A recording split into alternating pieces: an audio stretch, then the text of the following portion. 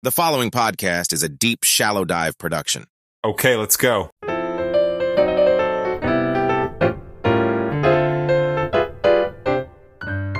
Happy Friday, everybody. Oh my God, can't believe it's Friday. That's awesome, though.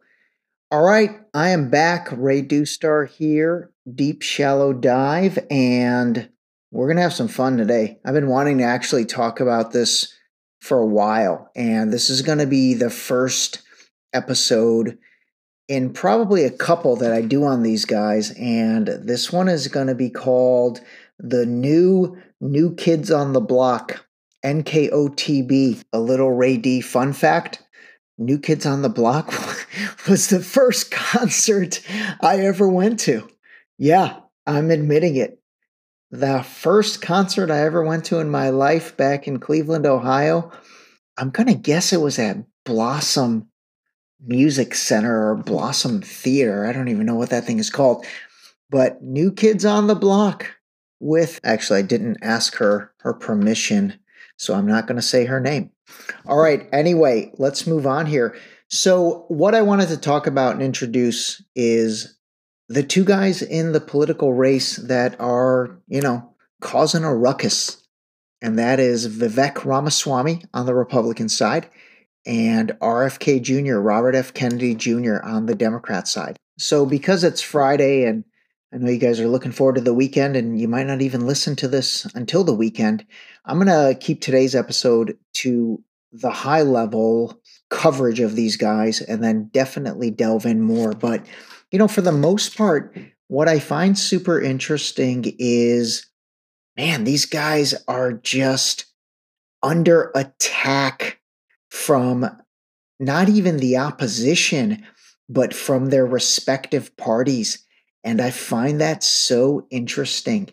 Let me take a step back and just, before we delve into each, my overall thoughts are, honestly, I find both of them incredibly refreshing simply for the fact that they're doing this.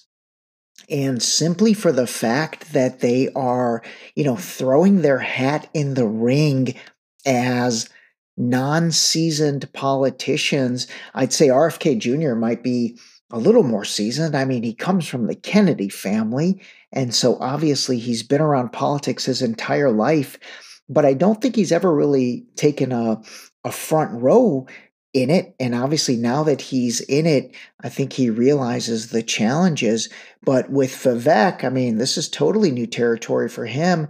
So first of all, I really do applaud both of them for taking the risk, and really not even the risk, but putting in this time and effort. And, they're getting beaten up. They're both getting beaten up, so much. And again, what's interesting is it's from their own parties so far. So I really give them a lot of credit. The thing I find fascinating is, why is it that we immediately, actually, I shouldn't say we, because I definitely don't fall under this category, but why is it that someone from the outside, they come in and they fundamentally are making sense? I mean, again, today we're not going to get into the issues about the two of them. We're just going to talk about them from a higher level and, paint some broad brush strokes, so to speak. But, here's two guys that are coming in with totally fresh perspectives. You've got to give both of them credit. They're being fearless. They're talking about things none of these other candidates are talking about. Let's start with Vivek.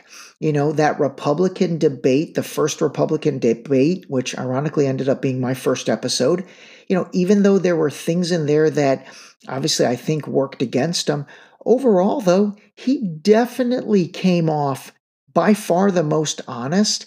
And based on all of the post-debate analysis, all of the seasoned political analysts and whatever you want to call those people, they basically said he won the debate and he's moved up in the polls. And for somebody to come out of complete thin air, and, nobody ever heard of Vivek, even though he is a very successful guy.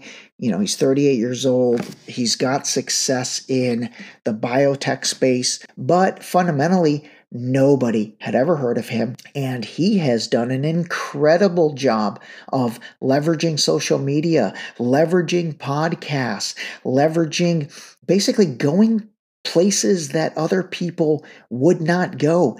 And that's amazing that he's practically polling, coming up on the heels of Ron DeSantis, who not only is the governor of Florida, but, DeSantis has been a focal piece or a centerpiece for the past several years because of COVID. Even DeSantis, prior to COVID, was not really a household name, not across America, but because of, again, we're not going to judge good or bad what he did in Florida. That's not the point of today. But those couple years of COVID from 2020 to definitely 2023, that put him on the map. And now all of a sudden you've got this guy out of nowhere, Vivek, who is, basically giving him a run for his money. And so, I just don't understand the hate that's getting thrown his way. He's got fresh ideas. I have seen some things on him that talk about how 20 years ago he accepted a donation from Paul Soros, who's related to George Soros. And then there was other stuff about him in terms of the World Economic Forum.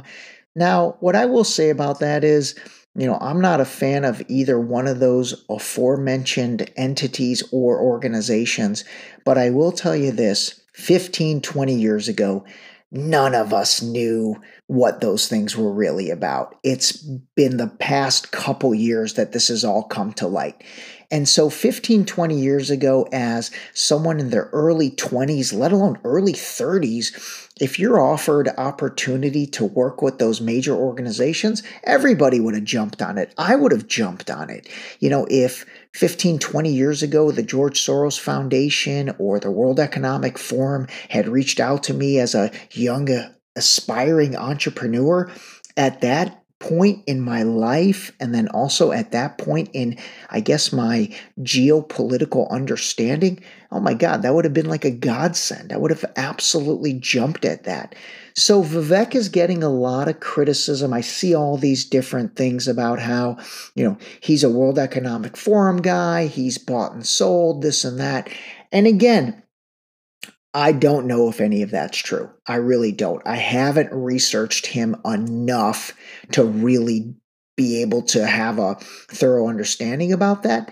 But what I do know is that what he did and the opportunities that he took advantage of in his, early 20s, you can't hold him accountable for that. That's like this whole cancel culture, somebody tweeting something out 15 years ago, 10 years ago, or posting something 10, 15 years ago, and now they're being held accountable.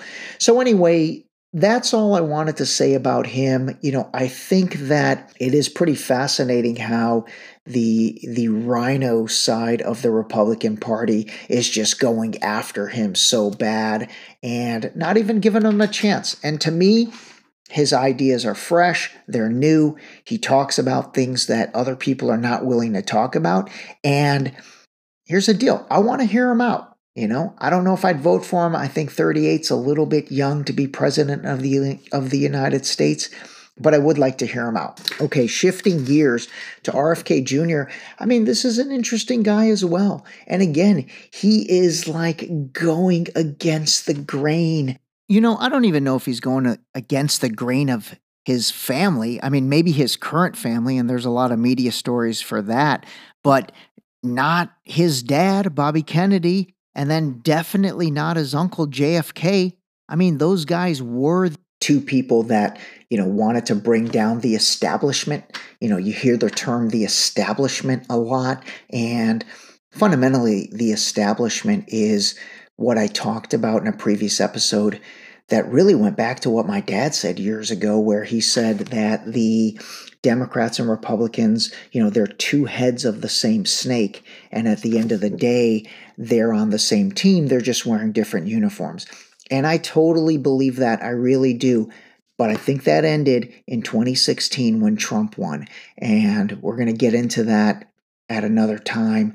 But at the end of the day, with RFK Jr., I mean, again, here's another guy that he's just refreshing. The things he's talking about, the things he's bringing up. I know he's controversial with his various positions on vaccines, but those are even very misunderstood. He confronts them whenever he's asked. The one thing about him that I would like him to, I guess, own a little more, and one thing that honestly, I hate to say this, but it's a fact.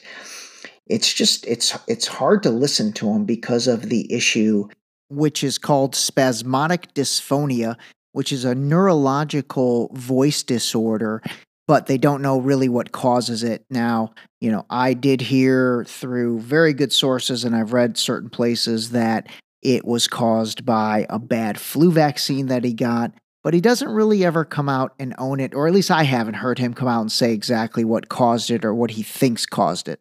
And that kind of transparency or that level of transparency, I think that would work in his favor big time.